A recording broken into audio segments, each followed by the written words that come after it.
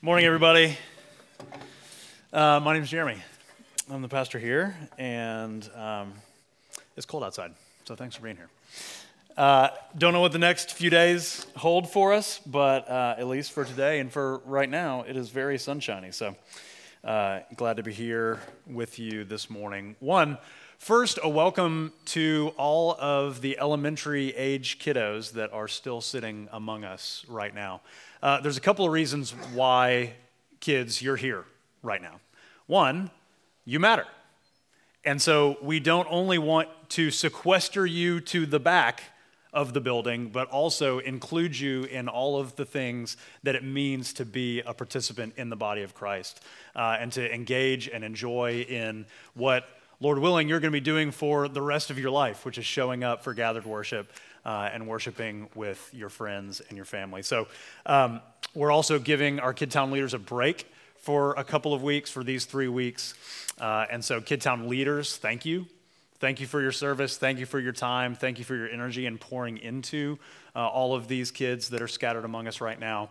I hope you also enjoy this time as a little bit of a rest and reprieve as we jump back into normal Kidtown stuff here in a couple of weeks. With that, actually today we're going to jump right in to the scripture passage. So Emily Carter, I believe, is going to come up and read. Let's go. I hope you brought your binoculars or you have good eyesight, because these are kind of small. You got it right there? Do that. While walking by the Sea of Galilee, he saw two brothers, Simon, who is called Peter, and Andrew, his brother, casting a net into the sea, for they were fishermen. And he said to them, "Follow me, and I will make you fishers of men." Immediately they left their nets and followed him. When they had finished breakfast, Jesus said to Simon Peter, "Simon, son of John, do you love me more than these?" He said to him, "Yes, Lord, you know that I love you." He said to him, "Feed my lambs." He said to him a second time, "Simon, son of John, do you love me?" He said to him, "Yes, Lord, you know that I love you." He said to him, "Tend my sheep." He said to him the third time, "Simon, son of John, do you love me?" Peter was grieved because he said to him the third time, "Do you love me?" And he said to him, "Lord, you know everything. You know that I love you." Jesus said to him, "Feed my sheep. Truly, truly, I say to you, when you were young, you used to dress yourself and walk wherever you wanted. But when you are old, you will stretch out your hands, and another will dress you and carry you where you do not want to go." This he said to show by what kind of death he was to glorify God. And after saying this, he said to him, "Follow me." The word of the Lord. Thank you, Emily. One more thing to mention about the kids that I failed to mention a minute ago. In the back, there are clipboards with some journaling pages. If you, children, or anybody else would like a little bit of assistance paying attention and staying engaged this morning, you can go back and grab those, and they should be there for you. So I was 8 years old when the show The Real World debuted. And this show changed the face of television for the next 20 years, probably still to this day. So the best way I can explain, if you're not of the generation to have any idea what I'm talking about right now, music television, MTV, used to be a place where you would go to watch music videos, which made all kinds of sense. Then somewhere in the early 90s, it shifted so that it became a place to go and watch some of the grungiest television that you could find on any station.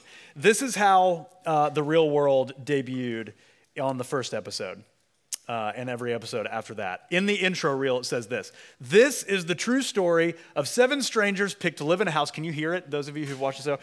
"Picked to live in a house, work together, and have their lives taped to find out what happens when people stop being polite and start getting real." This is The Real World. So this first season, they shoved 7 young adults with lots of hormones and little sense into a New York City loft apartment for 3 months and just said, go be you. And as you can imagine what that turned into, there was romance, then there was breakups, there was fist fights, and there was friendships, there was alliances, and there was insults. And all of this is just happening, and everyone watching thought, this is amazing. And it changed the face of TV for things like, it set a template for The Bachelor, for Survivor, for Big Brother, for The Amazing Race, for Here Comes Honey Boo Boo, and every other TLC and other reality show that would come after it. And why do we like to watch these things? What is it that has garnered so much attention and changed the way so many channels did their programming over the last 20 or 30 years? It's sort of like the same reason we can't look away at a train wreck. There's something that is so like gloriously awful about watching the carnage and the wreckage that happens. Because that's what happens when you shove strangers together that have nothing in common and say, go. Today we're going to talk about church, where you shove strangers together who have nothing in common and tell them, go. Even what you're doing here this morning. Why would we choose to do this to ourselves? There has to be a good reason. And thankfully there is. We fundamentally believe that we are better for this. Or else hopefully you wouldn't be here.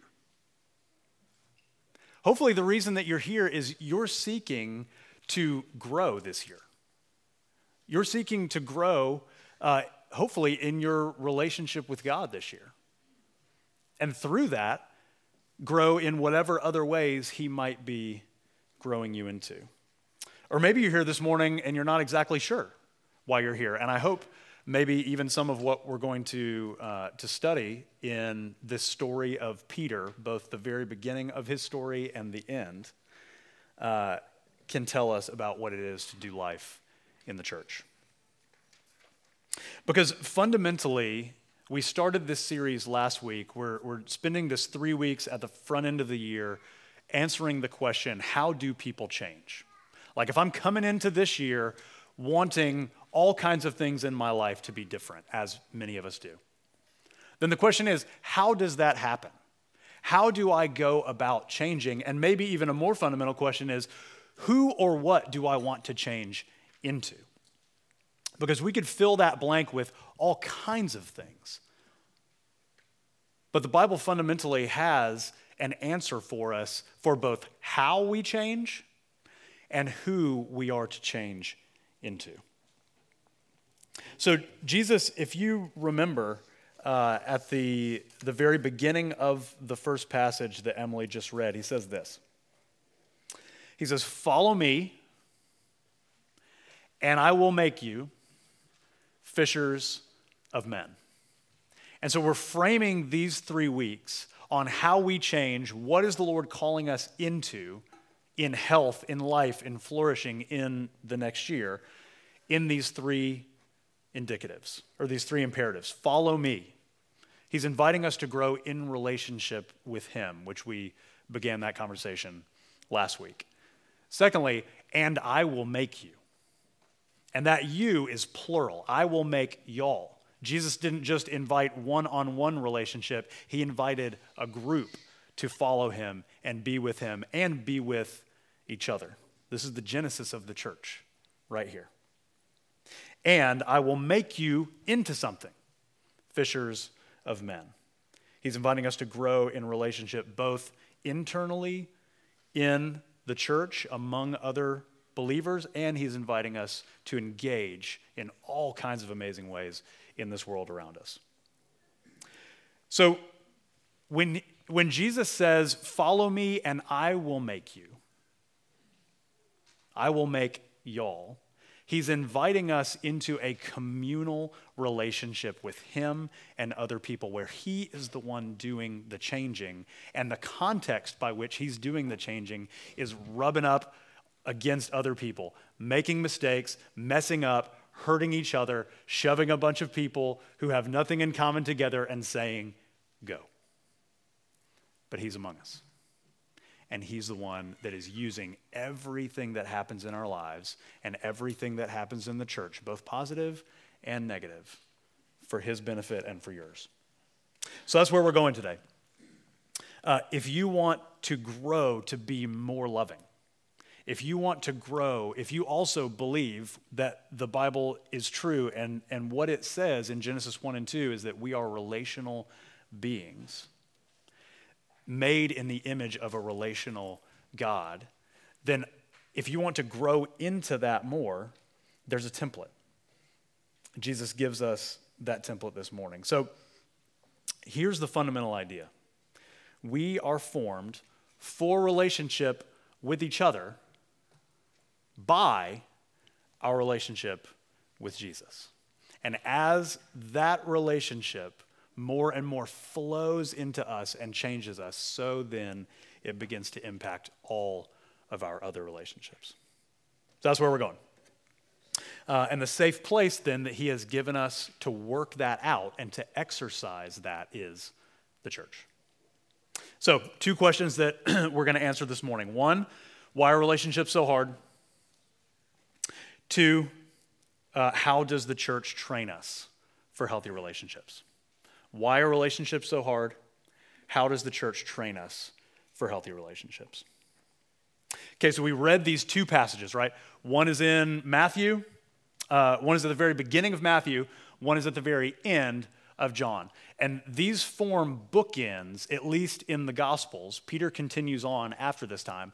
But this forms sort of a bookends of Peter's life in his following of Jesus before Jesus goes away and ascends to heaven. The beginning of the relationship between Jesus and Peter happens in Matthew 4. The initiation of Jesus moving towards Peter and saying, follow me, building that beginning of a relationship with him starts in Matthew 4. And what we find in John 21 is there has just been wreckage and carnage and chaos that has happened. And some of that has been done at the hands of Peter. Peter has betrayed this close relationship that he has been building with Jesus over the course of the past number of years.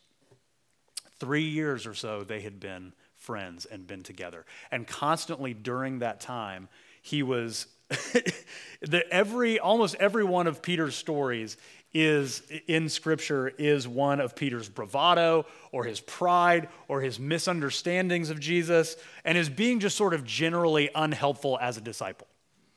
Does anybody else maybe vibe with that same sentiment?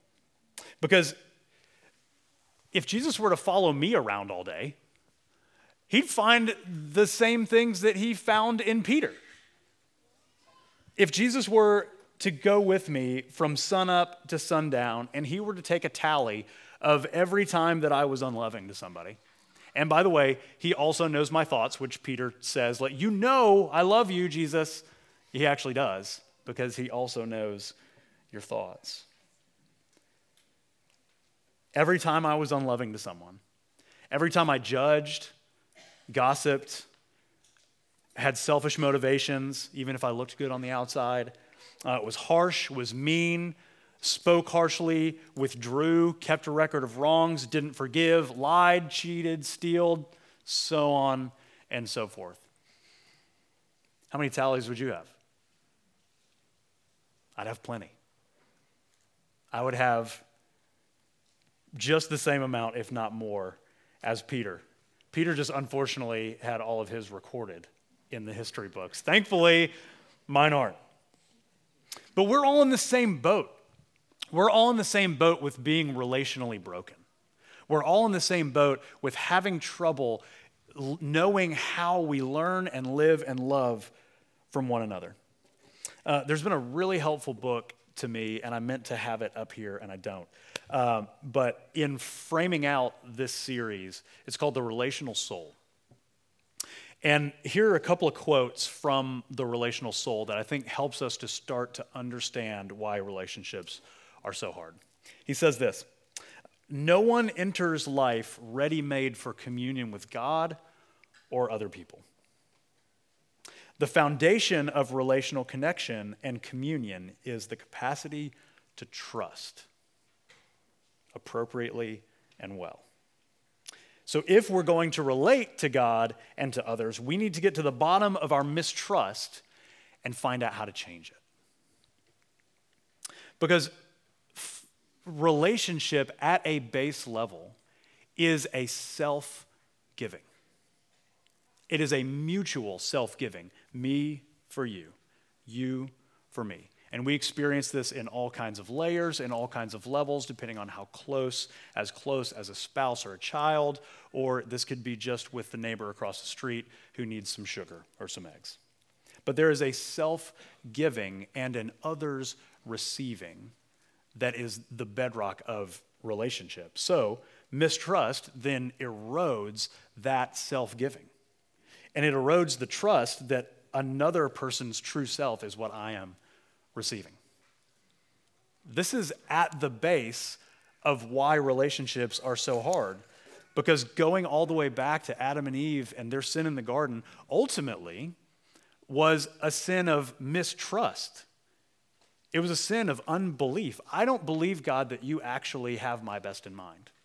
You're telling me one thing, but I'm wanting to do another, and I'm going to choose to go with what I think and trust myself instead of trusting you, leaning into you, building relationship, giving myself to you, and receiving from you. Or kids, have you ever played the game? Hold out your hand and close your eyes, and I'll give you a big surprise. Right? What you want in that moment is candy. What you get in that moment, if you did this in elementary school, is a booger.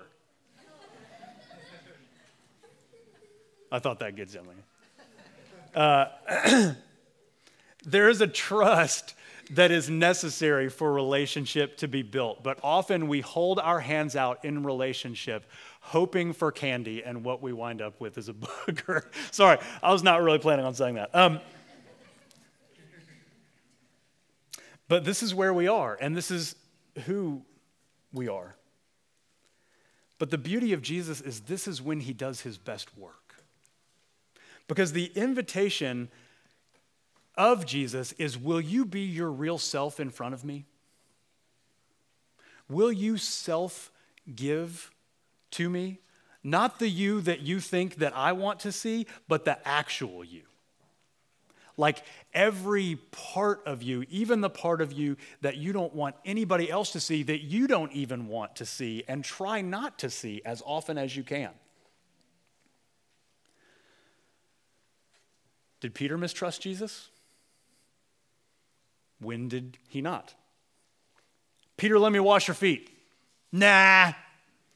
Peter, I'm going to die. No.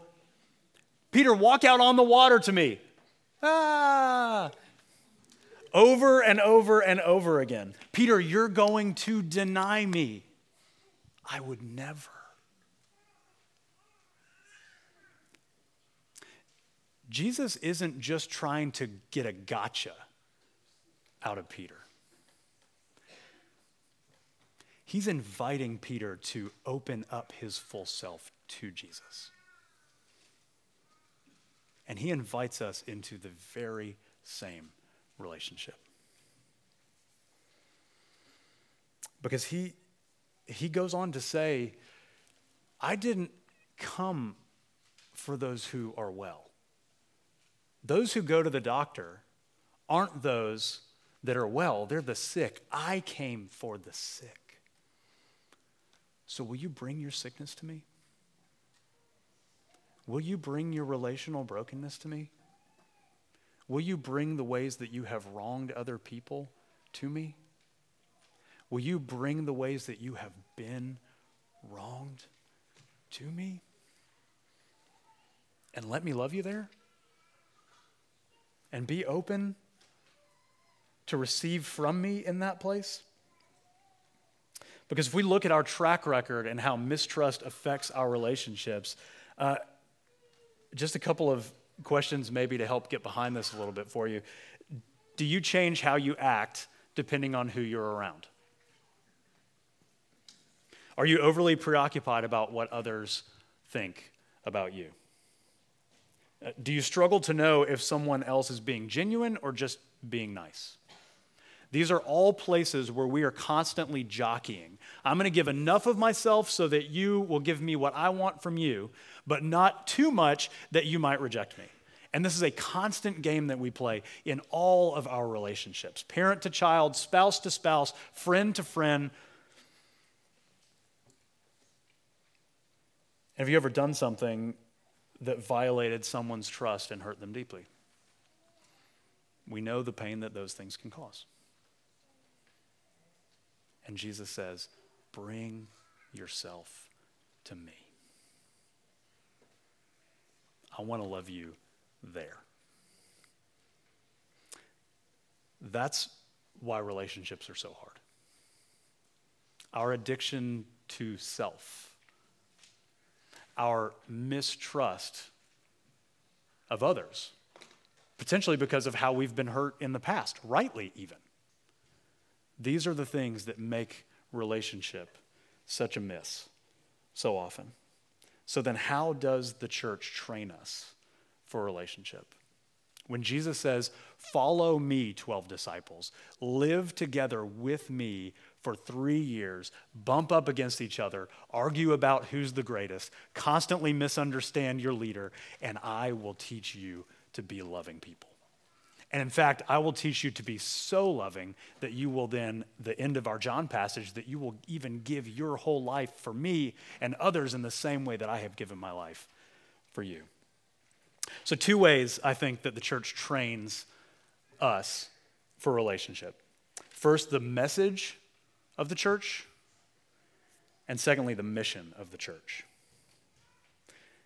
If you notice the way that the interaction between Jesus and Peter goes here, have you ever noticed and have you ever wondered why after Peter's betrayal, Jesus comes to him and then he asks him the same question 3 times? Peter, do you love me? Peter, do you love me? Peter, do you love me? Why is he doing that? Did he forget? Did he not trust what Peter was saying, and so he needed to make sure that Peter was really sure? Did Peter have to rededicate himself to Jesus again and again? Yes, you know I do. Yes, you know I do. This was for Peter. Because how many times did Peter deny Jesus? 3 times. And so what is Jesus doing but inviting Peter to stare at that wrong in the face? Jesus does not sweep our sin under the rug.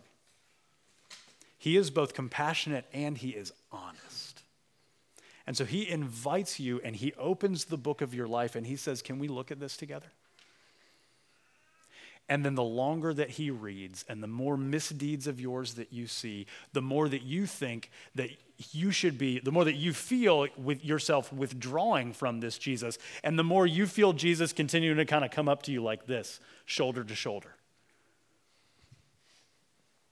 Because those are the places where Jesus wants to love you. 3 times Peter was denied, and 3 times Peter is restored. He has given back those same 2 words that Peter probably was wondering, I don't know if I'm ever going to hear those again. Follow me. Meaning, be in relationship with me again. Peter, will you? Will you follow me? I see your brokenness. I see every part of you. You have wounded me in relationship, and I still love you. And that's not just a message for Peter. That's a message for us. Because before the foundations of the world, God the Father asked God the Son, do you love me? And Jesus said, you know I do. He said, then lay down your life for my sheep. And the rest of history is an acting out and a living out of that reality. And so Jesus comes from heaven to earth to die on a cross like a sheep slain, like a lamb slain.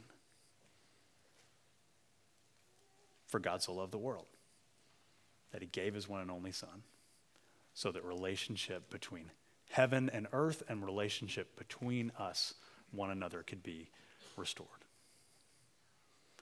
The message of the gospel, which every true gospel-preaching, Bible-believing church around this city and around this world, that is our task, is to keep saying the same thing over and over and over again, to preach Christ crucified, because that is the power. That is the dynamite that begins to sink down deeper and deeper into us and then change us from the inside out. But then Jesus doesn't only want to love us sort of where we are and keep us there, but he also invites us to follow him in continuing to grow into his likeness. So it's not only this message of the gospel that continues to grow deep and change us internally, but the wacky thing is, the more that we believe, Jesus tells Peter when he's asking how many times he has to forgive somebody who hurts him, the whole not 7 times, but 77, which means forever. Jesus says in that conversation, if you've been forgiven much, then you're going to love much. Have you ever thought about that dynamic? Like, when I see the broken relationship between God and I that I have been the perpetrator of, and I see the move of heaven to earth to come towards me to reconcile that relationship, not because of anything I've done or ever did or will do, not because of anything I've done to merit that, but only because of the initiating love of Jesus, then that creates a relational capacity in me that I did not have before. That when someone wrongs me, which in comparison to the wrongs that I have done before God are minuscule, though we can wrong each other in very harmful ways, I'm not trying to minimize that.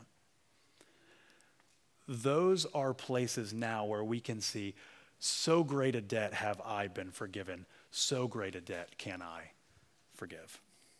And you can apply this in any kind of way. I think this would even be something, as you meditate on Scripture, this would be a helpful place to go. How is Jesus loving me right now through these words? And how particularly is that changing and softening the way that I will go about loving other people? If he's slow to anger with me, how can that change me and slow me down in my quick, hot anger towards my children? If Jesus so lavishly provides everything that I need, pushing all of his chips on the table for my benefit, then how does that begin to open my hands in generosity for my neighbor? And you could apply it in all kinds of ways. So when you shove a bunch of those people in a room, a bunch of Jesus people in the room, a bunch of people who are being changed by this message of the gospel, then the mission of the church begins to enliven. Because the mission of the church is to make disciples. And yes, next week we're going to talk about how that looks as we go out into all of our everyday life places. But for today, I want to talk about how do we make disciples one of another? How does Ephesians 4, that we are constantly speaking the truth in love, building each other up into him who is the head, into Christ, how does that happen? That only happens as we're changed more and more to receive the love of Jesus, to then give ourselves fully to him, enabling us to give ourselves to other people and receive from them even as imperfectly as that may go. So Peter's role in that was to be an apostle. Now, last time I checked, I don't think any of us in here are called to be apostles. But what we are called to is also in Ephesians 4, we have many gifts that we have received, and those are meant to build one another up. One of you is gifted for generosity. One of you is gifted for hospitality. One of you is gifted towards ministry for children. One of you is gifted towards speaking the truth in love. One of you is gifted towards discernment. And all of those things begin to build this community that actually is better together. This is the way that C.S. Lewis talks about it. He says, in each of my friends, there's something that only that other friend can fully bring out. By myself, I'm not large enough to call the whole man into activity. I want other lights than my own to show all his facets. Can you think of somebody in your life who you're different when you're around them? Like there's a part of you that is enlivened. There's a part of you that's unlocked when you're around that person. When life just sparkles a little more and you're a little more free and you're a little more you in that moment. That's the beauty of relationship, is that it draws, because we are, again, fundamentally relational beings, only you can draw something out of me that I'm in my true self, authentic self, only in and of myself can't bring out. No, my true self is to be rightly related to you. And your true self is to be rightly related to me. And we together bring a beauty out of each other. We bring mess too. We're about to talk about that. But we also bring beauty out of one another that can change a city. And that can certainly be enjoyed within these walls, in your small groups, and all the other places that we do life together throughout the week. So let's finish here. Kids, have you ever been to a petting zoo? Yeah? Raise your hand if you've been to a petting zoo. Yep. Okay. When you see petting zoos on Instagram, do they look like super clean? Yeah? Do they look super tidy? Yeah? Do they look like they smell? No. When you go to a petting zoo, is it clean? Is it tidy? Does it smell good? Welcome to the church. We have 6 chickens. And from afar, they're beautiful birds. Paulie calls them Sarah's pet chickens. They're not farm animals, they are pets. One of them was in our house the other day. But when you go to them on their turf, it's muddy, it's smelly, it's messy. And something interesting that I've learned about chickens, I've learned all kinds of things. I could tell you more than you would want to know or I would want to say. But one of the things I've learned is that if they don't have enough food, sometimes chickens can get a taste for chicken. Did you know this? They can get a taste for one another. And so if they're not feeding, go with me, if they're not feeding and being fed by their farmer, by the master, by the giver of the food, they will start to peck and get a taste for one another. The way that we continue in health, as dirty and as stinky and as messy as relationship in the church can be, what I don't want you to hear me say this morning is that if you have been hurt or wounded by relationship in the church, I'm sorry. And I hope this can be a place of healing, and I wish I could promise that it won't happen again. But I can't. Because if I've learned anything in being a pastor for 15 years or so now, is that I can't trust myself. I need you to help keep me smelling nice. I need a community of pastors, this Midtown community of pastors, to keep me with my head on straight. And we all need that same thing. And so what each of us, if there was one thing I could say, let's do this together this year. Let's keep feeding on Jesus. Keep bringing our full selves to him and receiving his full self to us. And then let's see what he does. And we don't have to manufacture it, and we don't have to have a cool program for it, and it doesn't have to have a tagline. All those things can be great, but let's just start there. Like, let's be in relationship with Jesus, sourcing all of our needs from him as much as is possible and the Spirit allows. And then let's just see how relationship begins to go. Let's see if we don't become a kinder and more thoughtful parent. Let's see if we don't take more initiative towards hard conversations and difficult relationship. Let's see if we don't find a new capacity in us to forgive because we more and more grasp just how deep our forgiveness goes. I could keep talking, but I have to stop. Okay, love you guys. Let's pray. Father, we pray that you would change us. We pray that you would love us. And we know that you do, but we pray that we would get it. That we, by your Spirit's power, would even now for the rest of this service be open and receptive to you. We want to hear from you. We want to receive your love. We want your Spirit to cry out, Abba, Father, inside of us, more and more convincing us of your smile over us in Christ.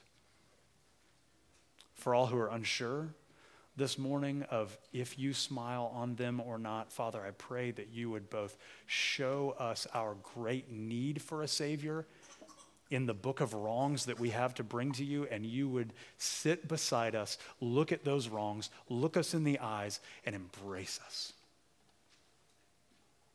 That we would be different because of it. We pray in your name. Amen.